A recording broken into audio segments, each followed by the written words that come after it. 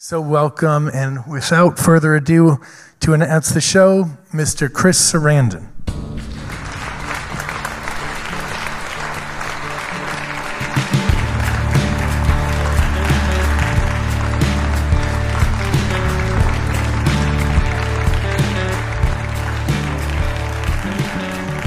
Hi guys, I'm Chris Sarandon, and welcome to all of you to the first live audience broadcast of Cooking by Heart.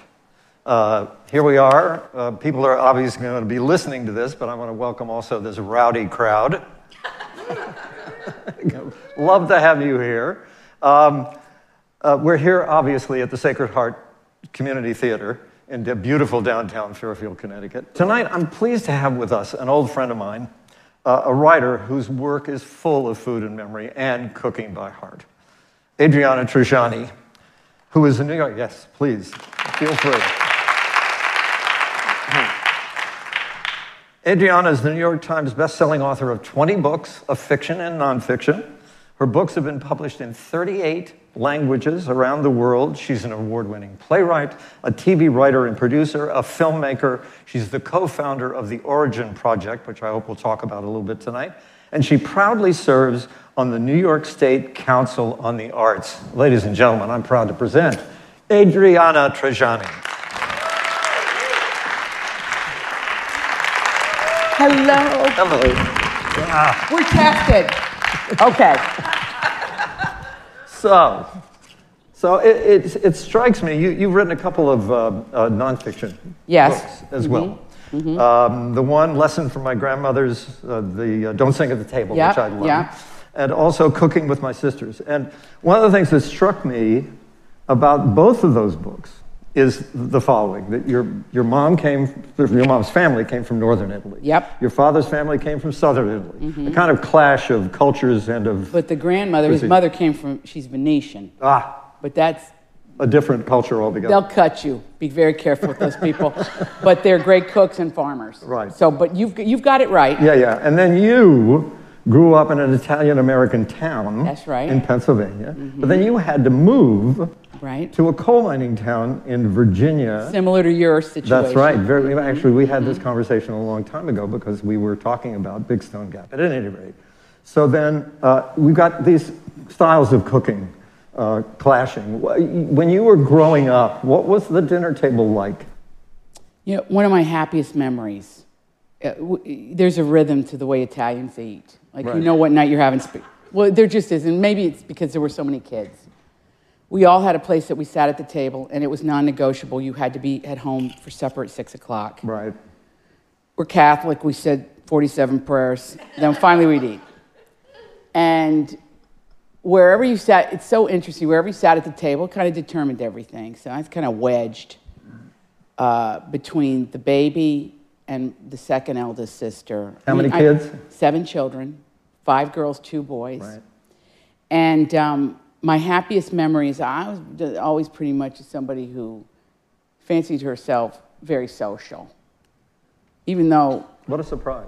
Well, I know, but I was actually shy and had to work my way out of it. And in the second grade when we got to Big Stone Gap, I knew, well, I was 7, I knew that I had to try to say hello to the neighbors because they would be our neighbors. But I also wore very thick glasses, this thick. Okay, they were, seriously, they were this thick. My happiest memory of my mother's in the kitchen window when she's straining the pasta, and then the window steams and she disappears. And I run inside because we're having spaghetti. Now, my mother was a librarian, so everything was very organized with my mother. And my mother was also very emotional. She looked kind of like Dolores Del Rio, very beautiful. And my father looked like B.B. King, but he's white.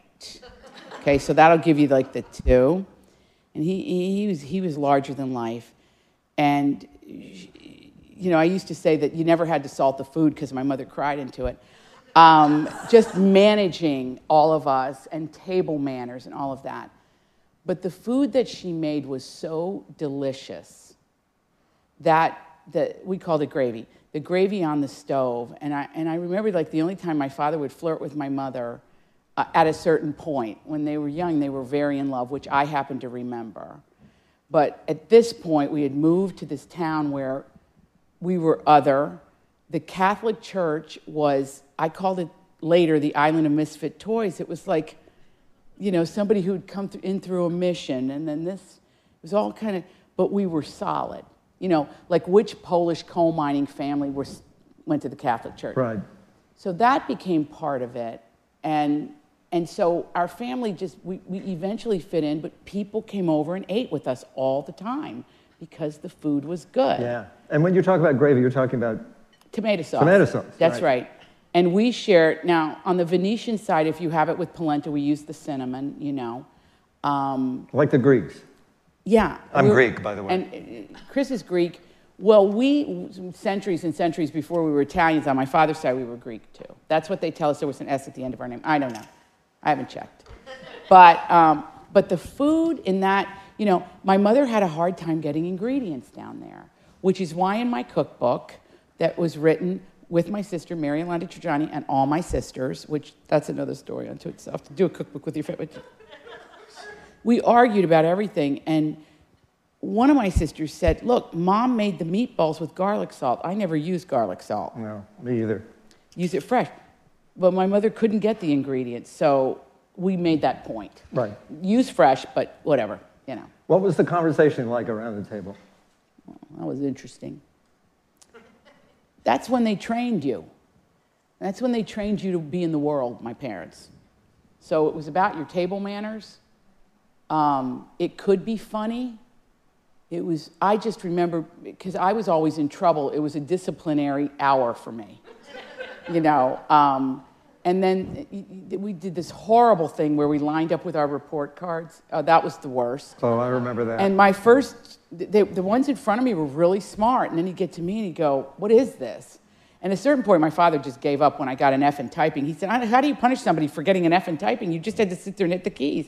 What happened? Well, it's a long story. But anyway, so it was disciplinary, but it wasn't. It was warm. Now, my mother always had a tablecloth. The table was set, and there was always candles on that table or flowers. She was big on flowers, wasn't she? Big. My mother was in the garden club. She's big on flowers. My mother was elegant. The daughter of immigrants, she was elegant. But my grandmother was elegant, too. I mean, they were elegant people, that side of the family, Northern Italians were thought to be much more refined. Well, they can be. I mean, but they're mountain people. And I mean, it's really interesting to me that in Italy that we were mountain people, and then we were mountain people here in Virginia, right? Big Stone Gap. Right. Well, you say, well, what's a mountain person? Well, first of all, it's people that can get along if they're snowed in. They'll be all right. They all the delicious stuff. Right. They also, they're able to put out a feast. There could be nothing in our house, and suddenly the table was filled with just, my mother would save things sometimes like for a special something, or she did this thing where she made this antipasto, and it was gigantic. And during Lent, we had it a lot because, there was tuna instead of meat there. But it was layered with the most delicious, roasted peppers that she had roasted, and the lettuce and everything. And it didn't need a dressing because everything came together. And there was a visual component to it, too. There's a hugely visual component. It was like a sunburst. Right. And then she would serve it. There was one can of tuna there. I ate a can of tuna alone. I don't know, but my family ate one, but they would get the Italian tuna. That was a bigger can, and that was in the middle. Right. But fanning out from that was anchovies, and I always ate anchovies as a kid. I don't think anything of anchovies. Yeah, right. And then other things that she would come up with, but everything was beautifully rendered. And she cut it almost like a pie. That's how she passed it around the table. Right. And what was your dad's job at the table? What was your dad's behavior like at the table? Wow. How can I describe him? I wish he could come back from heaven so you could see him, because it says it all. My father was a very learned man. He went to Notre Dame. He graduated from Notre Dame.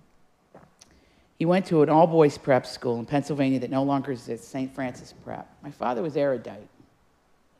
But he was also this person. And we found this out. Well, I knew it before he died, but after he died, then I really got the stories.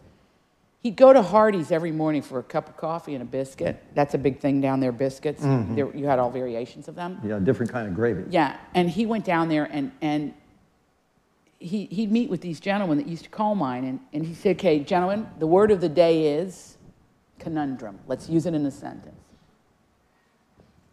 So when my dad died, you have the line, and you're standing there in a row, and these three men come in who clearly haven't ever been in a Catholic church or maybe a church, because they were kind of dressed to go, out and in the woods.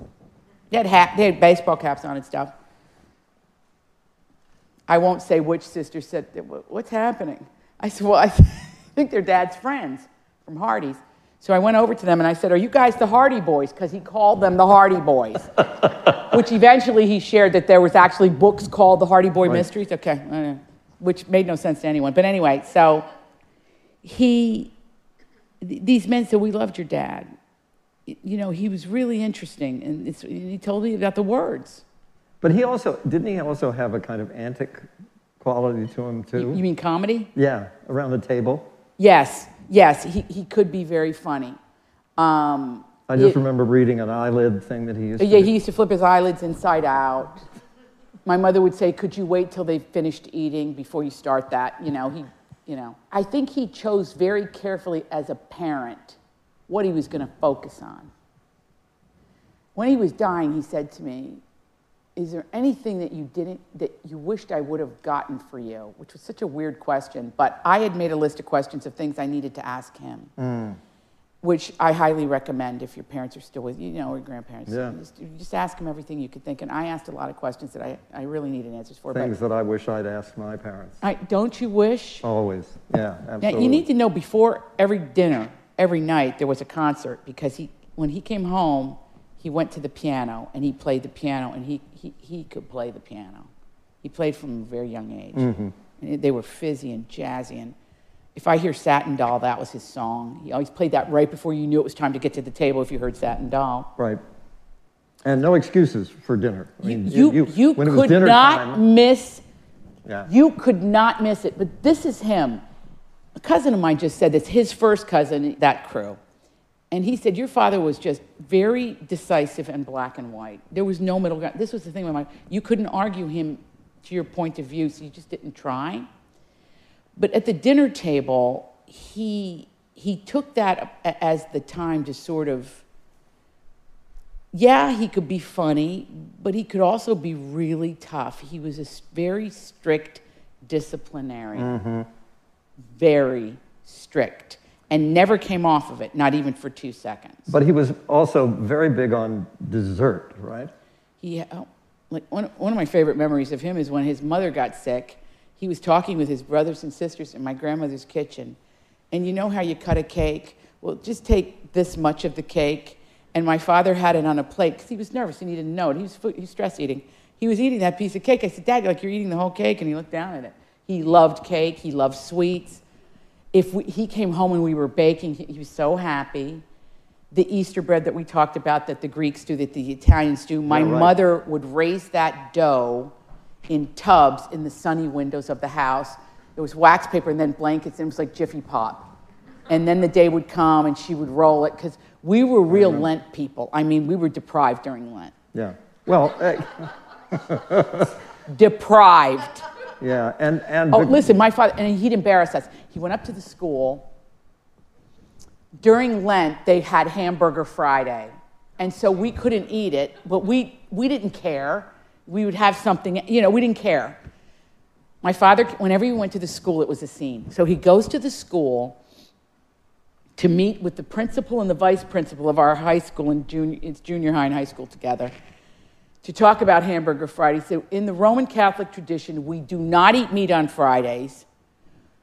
Could you please not serve meat on Fridays? Could you move it? Because there were 7 of us, but there was, 500 other people in school. Later, I'll tell you the part why he went up there. But he said so the principal is like this, Mr. T. They could never say Trigiani. Mr. T, please. And my father said, no. Listen, this is a religious freedom. It's Lent. 40 days. He was just, my father he could expound for hours. Okay. Principal said, Mr. T, you stop worrying about Hamburger Friday. There's no meat in them burgers. And my father said, excuse me? They're soy burgers. Government issued. The school lunch, can I take you through the school lunch? Because it's so apropos to the food absolutely. thing. Oh, my God. Okay, so right on subject. Whatever the Army didn't use, it wound up in Appalachia, including this was the 70s, so it was the fumes of the WPA that put actors on tour. And because I was obsessed with show business, you paid 25 cents and you could watch these actors do like The Odd Couple. Right. I am the only person, and I still ask all my friends, who saw The Odd Couple when we were in the 4th grade and we had to pay 25 cents? They paid no attention. They did Act 1 twice because they were drunk. And I remembered, we already heard this, okay? All right, sidebar, okay. So back to lunch. So your typical lunch was soup, beans, cornbread, greens, collard greens, and probably peaches from a can. Yeah. Every once in a while, you know how you had different segments? There was a piece of cheese, and it was stamped government cheese. So we go home, and we complain. And my mother said, eat what everybody else eats, and it's a hot meal. My mother was like big into a hot meal at lunch. And also, and we grew up the same way. No waste. Nothing was ever thrown away.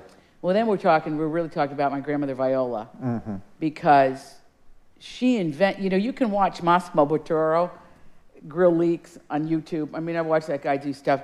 And he invented not throwing anything away, where when you're cutting an onion and you still have the peels and stuff, you throw it in the trash. Don't do that. He puts them on a tray, puts the oven on 150, and the next morning you have potato chips and there's no fat in them.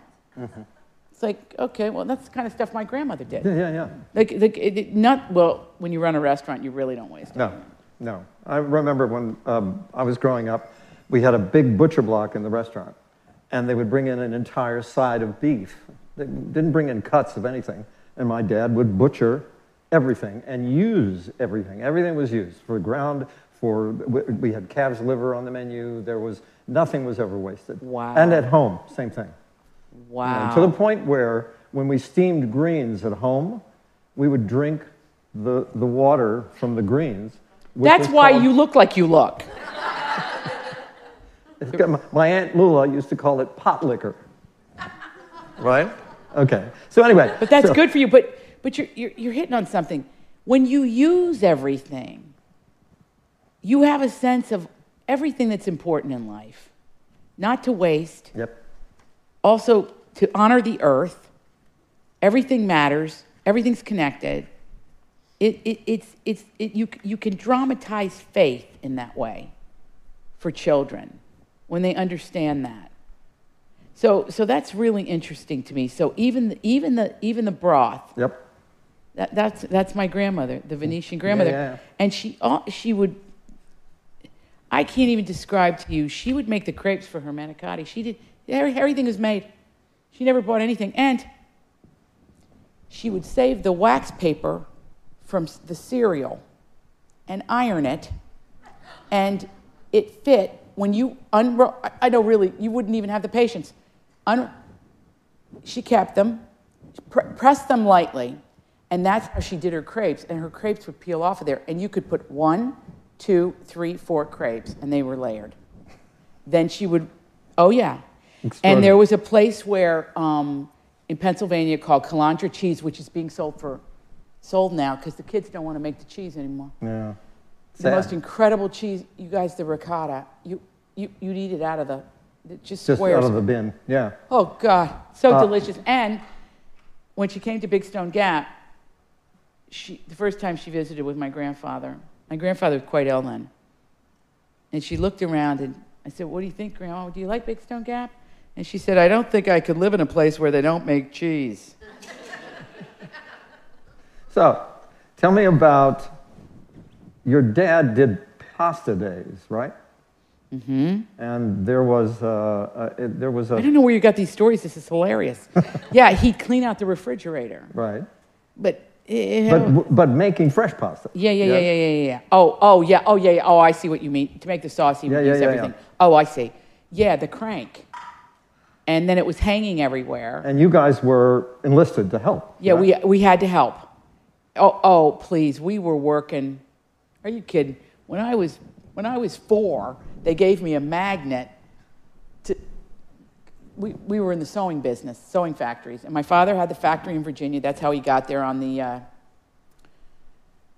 Small Business Administration. Right. Came north to get guys to come south, and that's why all the textile business went down there eventually, because there were no unions. But then there were unions. But anyway, I say that, and I'm in 3 unions. Okay, so they hand the children, and in between the cracks of the factory floor, we had to put the pins in a little box.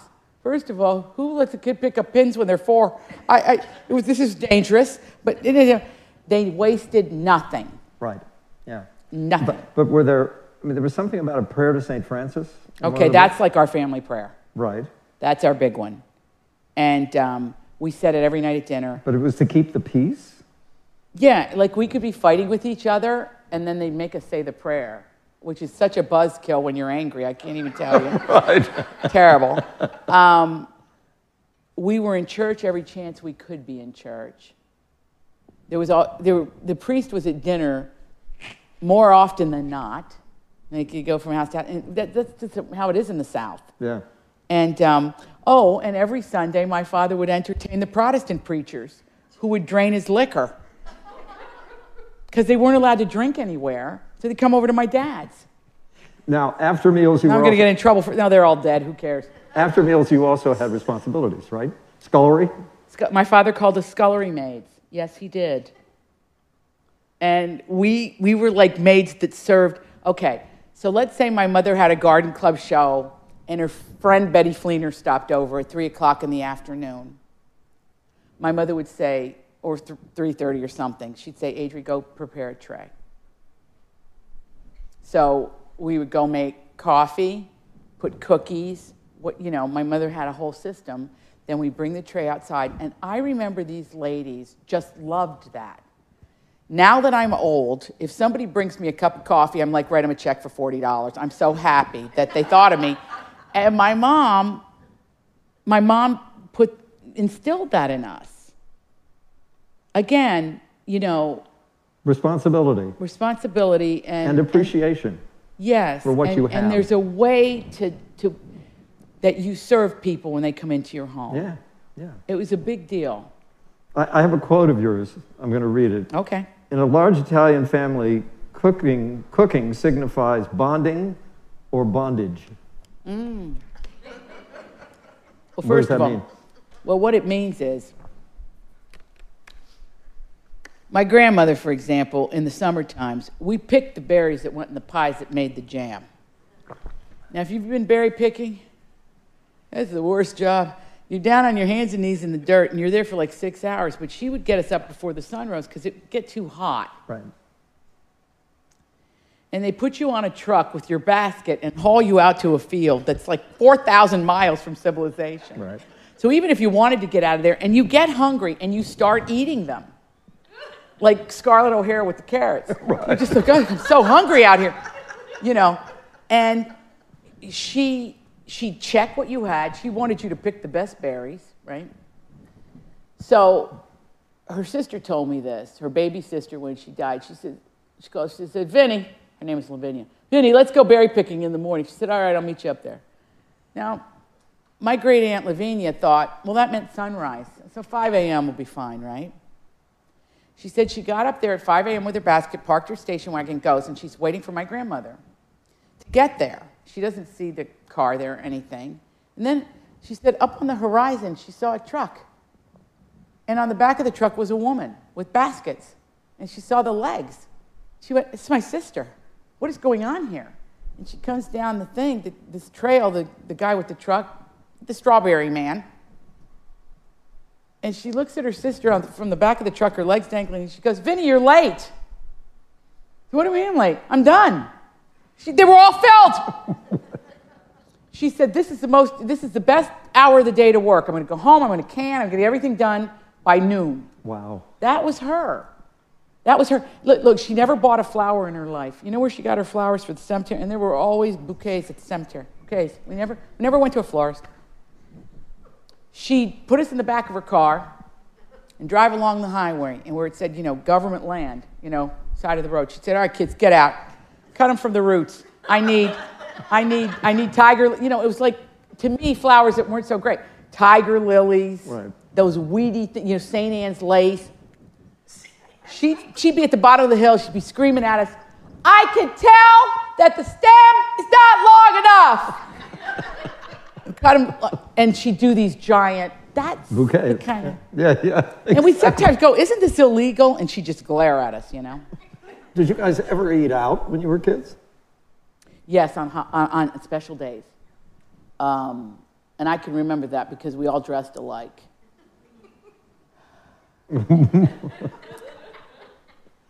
Yeah, we all dressed alike. And it wasn't like boot camp before you went out because you represent this family. You're going to behave a certain way in public. So where would we go? Oh, the Wise Inn, down south. It was it was one of those places. You know what we loved when we were kids? We loved the places that had the steam table that you could pick, like what you wanted. Right. But the food wasn't. The food wasn't. That food wasn't great. Not necessarily great. But but the women down there can cook. I mean. Oh yeah. They can make some things. Well, original sort of farm to table. Completely. And it's one of the things that you talk about a lot. Mm-hmm. That your grandmother, Viola, was very much a sort of seasonal, whatever's in the garden that we can eat now, we'll eat now, whatever. What we ate all summer was dandelions, salad. Yeah. She made us go out there and pick them from her field. She had a lot of land, and we picked the dandelion. And she was particular about what you picked there too. But what are Venetian eggs? It's my favorite dish. Okay, so you have your gravy in the refrigerator, or if you're a modern person and you have a jar of it, it doesn't matter. Now it's all organic, you can get anything. So what she'd do is she'd take a big skillet and maybe this half an inch, she would line it. You couldn't see the bottom of the pan, but it wasn't that thick. She'd put it on a low simmer. Then when it started to bubble a little bit, she'd turn it up ever so slightly. She would make wells in the skillet and crack an egg in it and poach the egg in this sauce.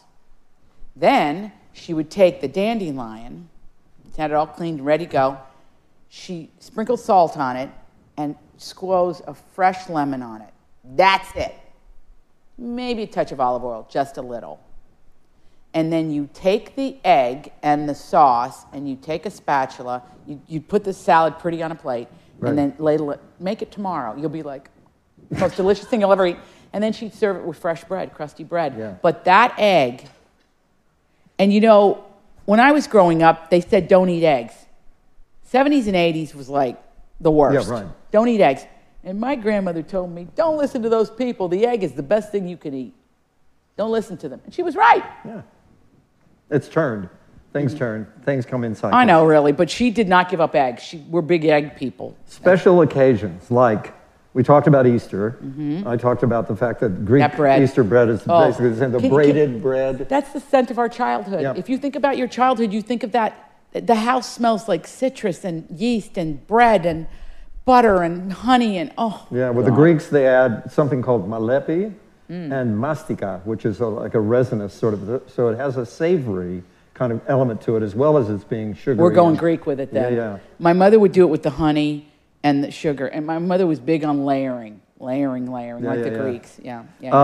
What was the big time? The big time was the annual celebration in honor of Our Lady of Mount Carmel in Rosetta, Pennsylvania. My dad was born right off Main Street, and there was a time when I was related to everybody on Main Street. Everybody. You could, you never had to worry. You could stop, use the ladies' room at anybody's house. They didn't care. Come in, get a snack. They didn't care. It was this perfect little Italian-American community.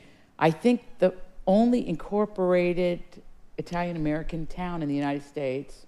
My grandfather was the mayor in the 40s, but he was a machinist. And my grandmother was a forelady from the age of 14. Her mother died, and she took care of the whole family. Right. But you describe a scene in The Big Time of the women. Oh, are you talking about the pizza frite? Yeah. Okay, you're making me hungry. Anyway, the local baker usually made the dough for them. And the dough would come in just vats. So it's a big vat of oil. And you got 4 ladies on one side, 4 ladies on the other. They're like troughs, and then another set over there. And what they do is they pull this dough, they let it raise, and then they pull it. So it almost looked like an elephant ear, like that kind of a thing, and it big. And then they put it in the fryer, and then they flip it till it gets golden brown, and then they throw sugar on it. They wrap it in paper and hand it to you. Hot. Hot. It's the most delicious thing you'll ever eat. And there's some singing involved too, yes? They sing all the, This is such a gorgeous scene. Oh, it's so beautiful, isn't it? When you think about it. Well, I was raised that, that the honor of the Blessed Mother was a big deal. I mean, I heard people when I was a kid say, I'm devoted to the Blessed Mother. It made me devoted to her, too. Because I saw, bad things happen, you got nothing. Mm-hmm. Except that community of coming together and praying and, Yeah, so that was a big deal. But people do things with the Blessed Mother, though. I laugh, and I still do it. It's just a habit. I point her looking out the window so she gives me good weather and things, Oh, and I have to know, because this is not a scene, but a food that comes back in all the work. Yeah. Oil pretzels. Oh, yeah. Oh. Describe. Chris. All right.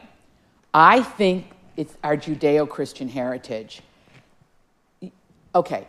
In Ireland and northern England, it's the popover. The Italians, because the Italians have to just outdo everybody. We want our popover. When you make a popover, you have to eat it right there, okay? Well, it's not that way with the Italians. We need something that's going to keep. So it resembles a popover, but it's not. It has a hard shell, and there's things left out of it. So there's not, so it's like yeast and flour and water. It's almost that simple, and salt. If you make it sweet, you can put sugar in it. And then the dough is very dense. And everybody makes different shapes. I know people that pull it and cut it.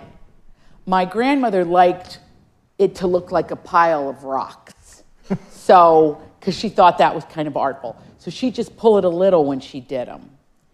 They travel, so the outside was a hard shell, and when you broke into them, it wasn't gooey, but it was soft, delicious, like the inside of a popover. So it was a soft pretzel. It wasn't a hard. Well, it was hard. Oh. It wasn't soft. Well, it was hard-ish. The outside was hard. The inside was soft. Right. But you would. My father would always dunk them. They called them dunkers because you could do it in coffee. And by the way, at cocktail time, that's what you had with your Manhattan, which my grandmother said you're allowed to. Your grandmother loved Manhattan. You can have a drink when you've earned it, she'd say. So every day, her lawn chair, the cocktail, and an oil pretzel. And you guys would sit by waiting for the cherry. Yeah, if there was a party, everybody went into my grandmother's dining room, we'd go around and finish off the drinks and eat the cherries. And I could never understand it. Like, say to my sister, what's wrong with these people? Why don't they eat the cherries? How you know? Now, you talk about Viola, but you had another grandmother who influenced you a lot as well, Lucy. Tell us a little bit about her, and particularly her diet and her... Okay. On the Viola, as I explained her, she was one. They had 6 kids, 2 boys, 4 girls. And I still have cousins who talk about the Perrin sisters. It's Perrine in Italy. Venetians don't have a vowel in the end. They would pull their trench coat belts so tight their waists were this big. The other grandmother was, everybody called her Dr. Bonicelli because they would call her because she had the medical book. And she was my grandmother, I wish I had some of her qualities. She was calm, but she was the boss. Never ruffled anything, but she ran her household because her husband died when she was 35 and he was 39. So she had to raise 3 children on her own. And she served this gorgeous, every Sunday after Mass, they had their big meal. And she made this pretty much the same thing: roasted chicken that's in our cookbook, and the potatoes and the thing, and a sponge cake. Sponge cake was her thing. That's a Northern Italian thing. And then on a holiday, you might cream it up with something. She lived in northern Minnesota on the Iron Range, but she was from the Italian Alps, so not a stretch. Even if it was blizzard conditions or just a cold day and freezing up there, she said, you have to sit in the sun for a half hour. So she'd bundle up and put her face to the sun, even in the winter. If she had a snack, she was tall and slim, about 5'7", she said, never eat more than the size of your fist at a meal. That included everything. Mm-hmm. I mean, don't try that, in America. I mean, they yell. But that's how she ate. And the thing about the almonds, she had blanched almonds that she blanched in her oven, and again, seasonal. In the fall, pumpkin seeds. There were nuts of the time. Yeah, she was very healthy. She walked everywhere. Fresh vegetables. You mentioned that she kept a sink full of radishes to snack on. I love radishes to this day. In the summertime, she'd take fresh radishes. Her sinks, everything in her house was pristine. She had a shoe shop that she kept going after my grandfather died till she retired. And she had a sink in her sewing room. She sewed wedding gowns, coats. I mean, she could make anything. She made all our pajamas. Yeah. Amazing. Good cook. But she kept, for snacks, this in her white sink in the back was filled with ice and water and radishes. Now you go back in and eat her radish. Now you talk about getting to the point where she's a seamstress. You talk about writing as being like sewing. Oh, yeah. What do you mean? She said the most brilliant thing to me. I think at that point I was probably in my 20s.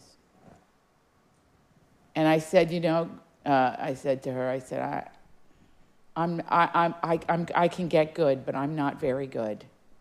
Like, I read books and I'm not as good as that. And she said to me, you have to try harder. She said, nobody has to see how many times you rip out the hem. This is brilliant. Brilliant. Yeah. I mean, I kind of live by that. Yeah. But of course, I'm a little different because I have my father's genes too, and I want everybody to know how many times I'm ripping out the hem, and how I'm suffering, how much I'm suffering, Now, one thing I can't leave behind. We have to go back to Viola for a moment. Yeah. You mentioned that she had an automobile accident where she hit a pheasant? She was going to the factory. Okay, this is my grandparents. My grandfather was very refined too. In fact, my grandfather on my father's side and my mother were kind of similar, and they were crazy about each other. My grandmother was the farm girl who take no prisoners, but she was also elegant. Also elegant in her, she could put on a dinner party that, found this set of books that she had that were all about when she got married, 1931. All right, anyway. She was driving to the factory one morning, and she hit a pheasant. It's dark. Well, she hit a pheasant. She felt bad for a second. She stopped the car, got out, took the morning newspaper, went, clump, wrapped up the pheasant, and they had it for dinner that night. That's making use of everything that's available. Everything. I got to tell you the story of the wedding, but I want to make it about food. What's the story of the wedding? Well, my aunt and uncle got married in the swinging 70s. And my uncle, who's my dad's baby brother, married the most beautiful girl in town, who was the only child of the town baker. He made that great pizza that has a scintilla of cheese on it. It's all about the tomato Yep. and the crust. And it's sweet, and it's very Greek. Anyway, might be my favorite food on earth. Anyway, so, you know, we were so happy. My uncle was marrying her. We were like, we're in now. You know, the rolls, the bread. Anyway, we were invited to the wedding, which was a big deal. When you're from a big family, you can be included sometimes, but in my family, I don't know if this is true, Sheila, for your family, but Sheila Mayor's in the audience, and we talk about this stuff all the time. But when you weren't invited, you hold that grudge the rest of your life. When they say they don't want children, like, what kind of people are these that they don't want children? Why aren't we going? Well, for my aunt's wedding, and uncle, my grandmother said, we're going to do it up because this is my last child. Now, I want you to know, when you visit me, because we have her house in Pennsylvania, I kept the dresses, the hats, and the shoes that she wore to each wedding. Okay? This is the kind of people I come from, all right? And you have her utensils as well. I have all her utensils, but I not only have her utensils, I have the utensils from the Delabo farm. Oh, wow. Thing, you know, all, yeah, mm-hmm. Like some of the stuff's worn off, but that's over 100 years old, some of that stuff. And by the way, better than what you get now. Anyway, so my grandmother, because she's going to make everybody's dresses. So my eldest sister had this lacy mini dress with long sleeves and a thing in lilac. Then the second sister was in green, and my grandmother made her this bow thing. By the time she got to me, she had run out of material. So I wore, the body of it was yellow, and she didn't have enough for the sleeves. And by the way, if you're Catholic, you have to wear a sleeve because, I don't know, arms are so seductive. Not in my family. You never see my arms ever. I'll be dead before you see them. But she made these lace things with lace, and then she took yellow bows up the thing. So it was worse than the Von Trapp family. Like the middle part was thick material, and then the lace sleeves, it was just uncomfortable. A Christmas tree. Terrible. Yeah. Anyway, and I tried to like make it work, but anyway, so we get to this wedding, and we are going crazy. I mean, it's in a hotel, and we're riding the elevator. You know, we're 10 years old, and the boy cousins are the same age as us. So let's say the eldest one was 11 and then went down. We're nice at the table. We behave ourselves. We impress everybody. And at the end of the night, when the cup, you heard After the Lovin', the Engelbert Humperdinck song?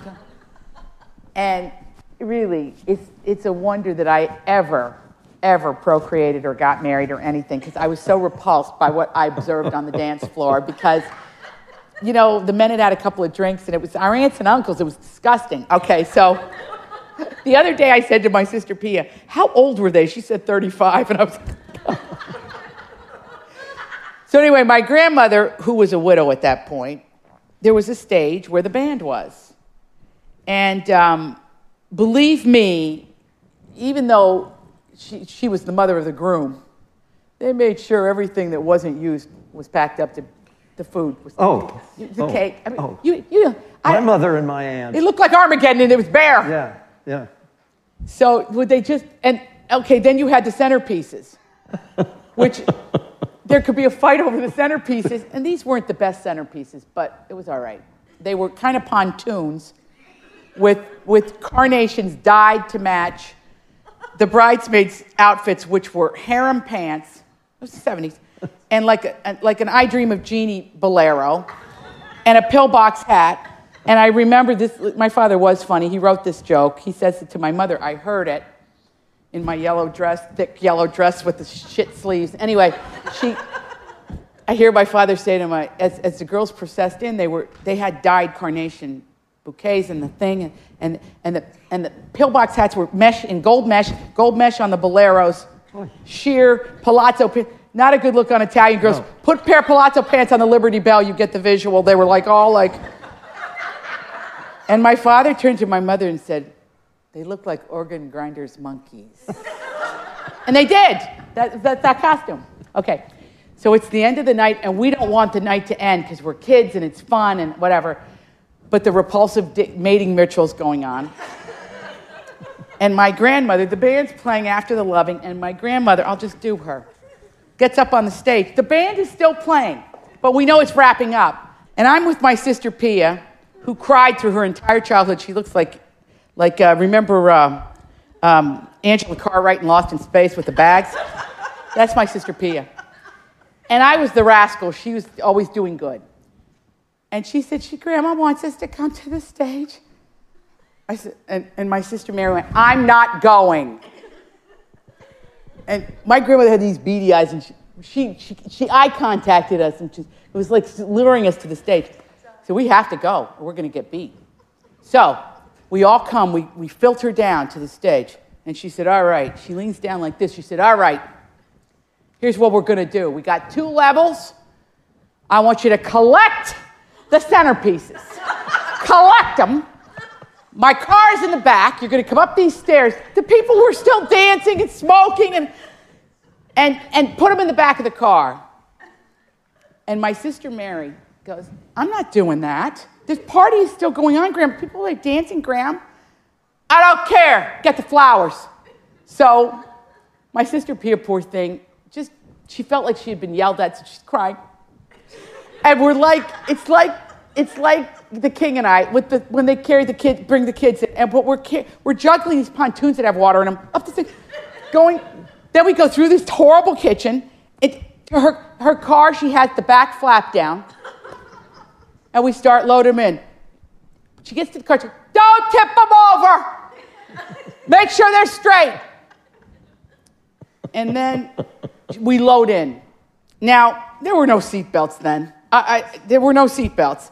And her car always smelled of gas. Why? Because she had a gas can with a rag in it always in the car. You know, in case a lawnmower ran out or something. This is not safe. I told her years later, this is not safe to have open gas with children and the thing. Anyway, so we're stacked on top of each other, the grandchildren, who all almost on top of each other. And she's driving. And I remember looking at her eyes. She had her pillbox hat on. Hers was all encrusted with jewels. And it was fuchsia satin, and it had a panel down the back that was all like her hat was in pillbox. That was encrusted with jewels. And I said to her, oh, Grandma, that's very pretty, but why isn't it in the front? And she went like this. You enter the church and you exit the church. When you exit, it has to look as good as when you entered the church. All right.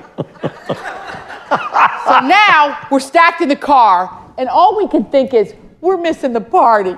This was the best party. This is when you ate the cherries and, you had the drinks. We're driving in the night. And my sister Pia, who's just those black circles under her eyes, Graham, where are we going? Keep in mind, we're stacked on top of each other because the way back's got the flowers. Right. Never mind, she said. So now we're in silence. We're being punished. We don't know why. Driving. Where do you think we were going? The cemetery. So, first of all, we're kids. We're creeped out. We don't want to get out of the car. It's creepy. She leaves the high beams on, and she turns to us and she said, get out. So we get out. We're terrified. And my poor little sister, Tony, she's carrying a punch. She didn't care, just put it on a headstone, right?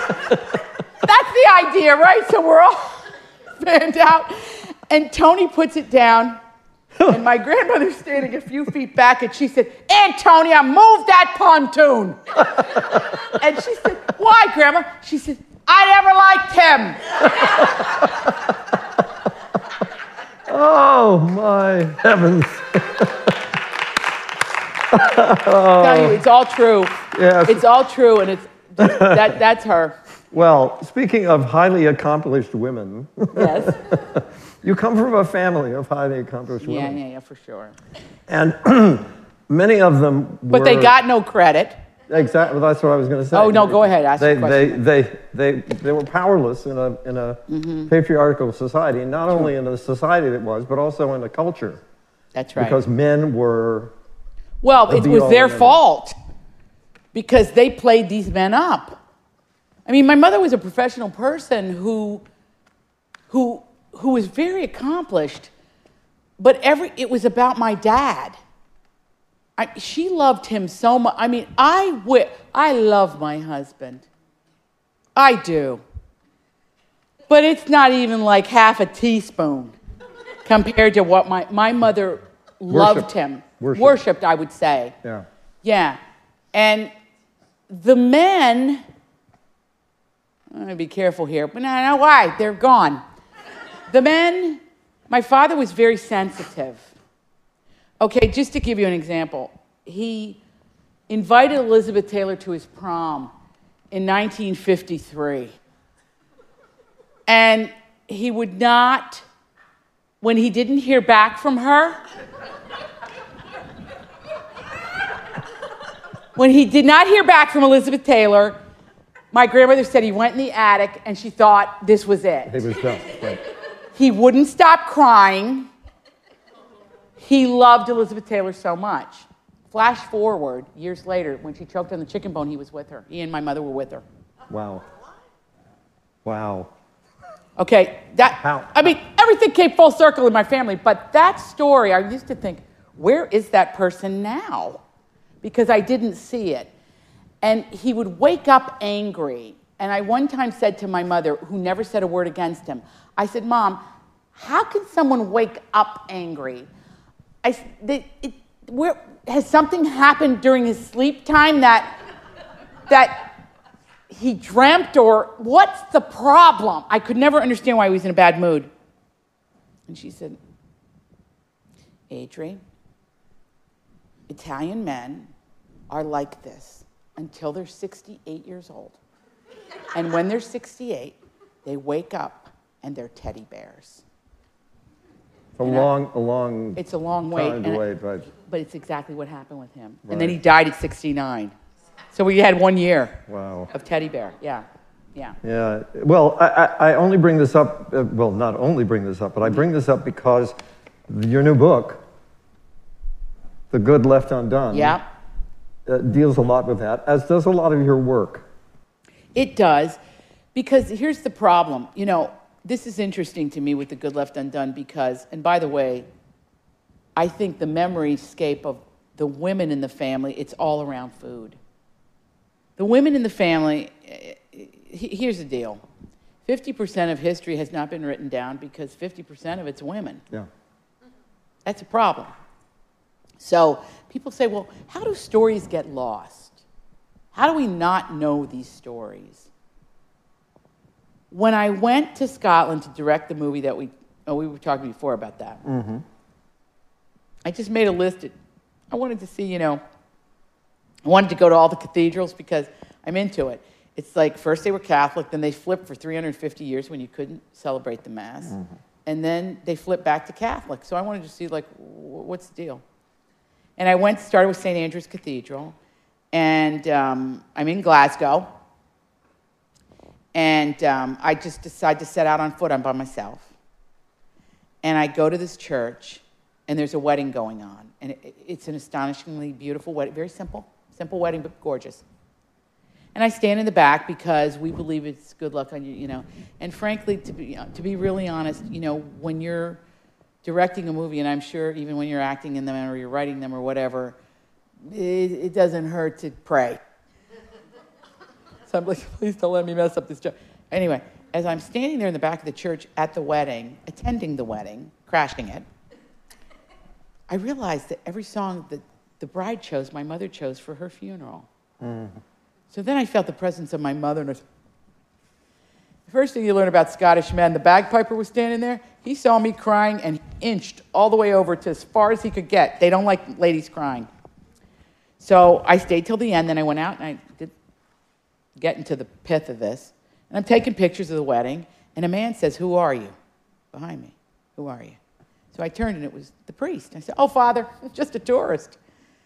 And he said, "What's your name?" I told him. He said, "I knew it." He said, "You're Italian?" I said, "Italian-American." He said, "You need to go see that garden." Honestly, I wrote a book about something that even the Brits, when they bought the book, had never heard the story. Because it was buried in propaganda because Mussolini declared war on England on June 10th, 1940. And he panicked because there had been a buildup of anti-immigrant sentiment. I paid thousands of dollars to put in that book, this from a newspaper article written by a man named John Boswell in the Daily Mirror from 1940. But I could have chosen 11 years of stuff that was anti-immigrant. Yeah. The Italian people had go to England to work, but they'd be the maitre d' at Claridge's because they were good looking and suave. You have a maitre d' in your book. That's right. And he's a real character that I renamed, but he's real. Yeah. And Churchill would come and play cards. They all knew each other. But when he was worried about the fifth column, which was the secret, the shadow government, and he was terrified for the English people because it's an island and, they could go down. So what ended up happening was he said, collar the lot of them, get them off. So all the Italians. All the Italians. Men. Gotta go, men. So they said 15 to 80, but there were 11-year-old and 12-year-old boys on there. And the Italian Scots, I didn't even know that there were Italian Scots. I had no idea. But there are Italian Scots like there are Italian Americans, and they moved there. They had moved there in 1890 to 1913, big emigration. They were from Tuscany. Their skill sets were marble, carving marble mining, food preparation, so on. So they called us tallies. We delivered ice cream. We made ice cream. We did the fish and chips. We did pizza.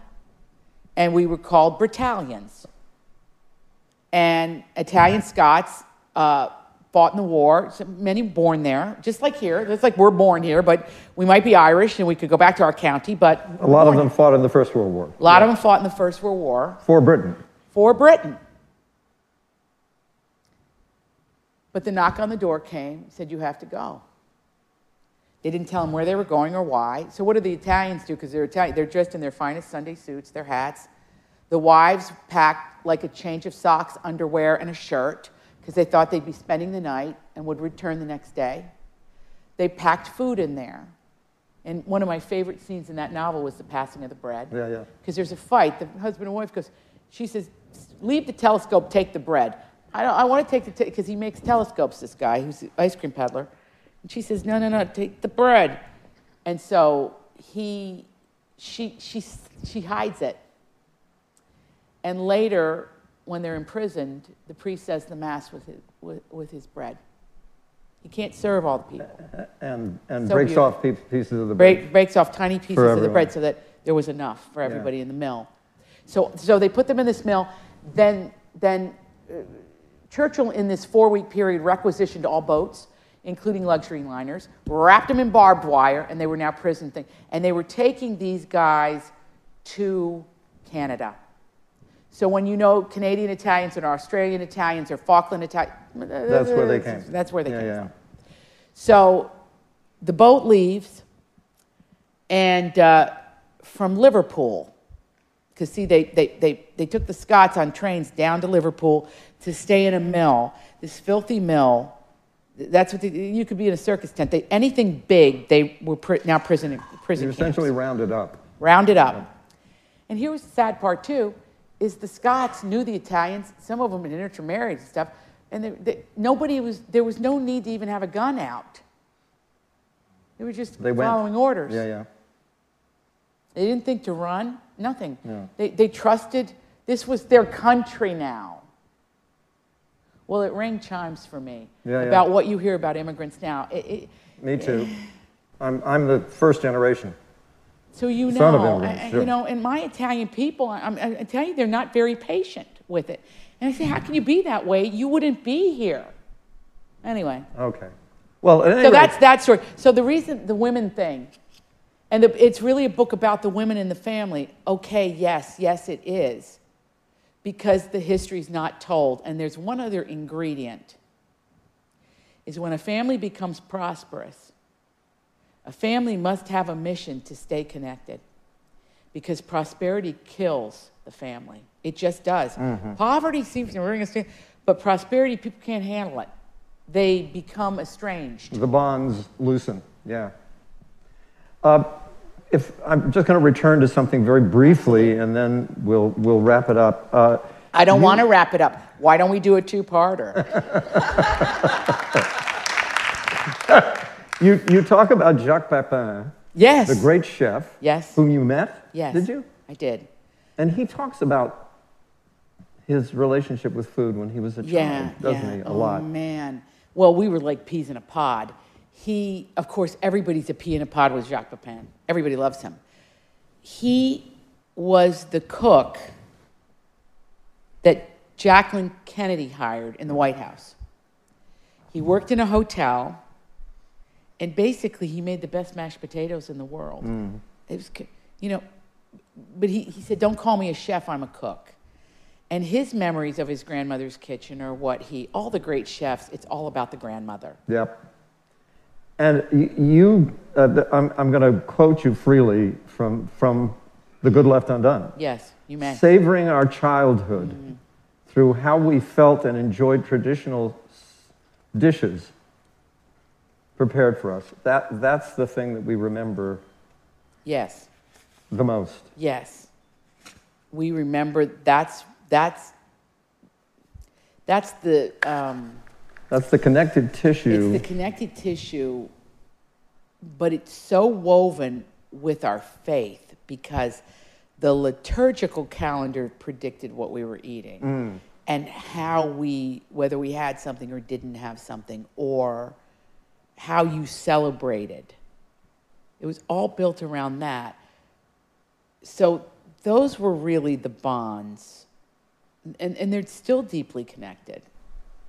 Well, they are for me too. Aren't they? Yeah. You could be there in a second. Absolutely. I just hope we get to eat on the other side. And with that, I'm going to thank you, Adriana Trigiani. Thank you. Everybody, just for a moment, anybody listening or watching, feel free to join Adriana's weekly Facebook Live show, Adriana Inc., right? And to sign up for her Facebook bulletin at adrianatrigiani.bulletin.com. Yeah, yeah. Her new novel, The Good Left Undone, will be released in just a few days. A wonderful story, richly told. Thank you, the audience. Thank you, Sacred Heart University and the Community Theater. Thank you all very much. Thank you. Adriana Trigiani, everybody. Thank you. Thank you. Thank you.